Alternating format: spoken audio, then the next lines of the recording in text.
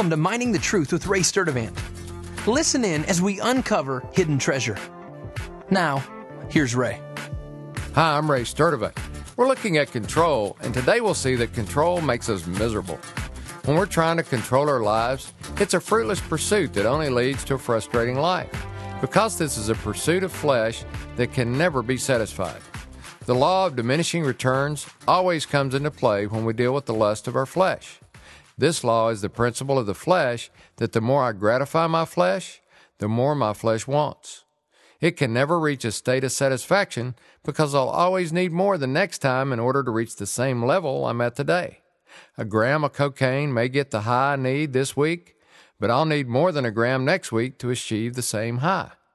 This concept is a vivid picture of what happens with control. Because control never truly achieves the satisfaction in life that it seems to promise us, our desire for more control will continue to grow if left unchecked by the Holy Spirit. Solomon words it this way in the book of Ecclesiastes. Ecclesiastes 1:8. All things are wearisome. Man is not able to tell it. The eye is not satisfied with seeing, nor is the ear filled with hearing. The more we control, the more miserable we become, and therefore the more intensely we try to control. Not only does this process make us miserable, it also makes those around us miserable because this pursuit always bleeds over into our relationships. We're so convinced that we know how to make ourselves happy that we try to arrange the circumstances of life in such a way that we never have to suffer or be unhappy. The problem is that this life is not a controllable proposition.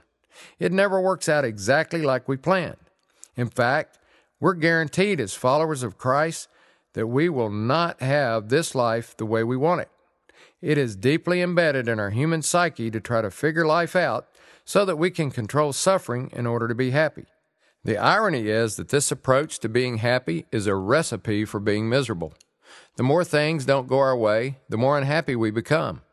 Isaiah describes us this way. Isaiah 50:11. Behold, all you who kindle a fire, who encircle yourselves with firebrands, walk in the light of your fire, and among the brands you have set ablaze. This you will have from my hand. You will lie down in torment. This is a chilling explanation of the desire to control. Kindling a fire and encircling yourself with firebrands and walking in the light of your fire are all describing a life that is trying to function on its own. It is walking in the light of your own fire.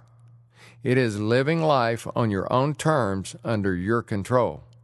God declares the result will be that you will lie down in torment with this strategy for controlling your own life. Lying down in torment is a great description of the increased frustration that develops with every moment we engage in control. True happiness is only found in Jesus when we give away our life to Him. Matthew 16:25. For whoever wishes to save his life will lose it, but whoever loses his life for my sake will find it. I'm Ray Sturdivant, Mining the Truth. Thanks for listening to Mining the Truth with Ray Sturdivant. If you have questions or comments about the show, visit us online at miningthetruth.com.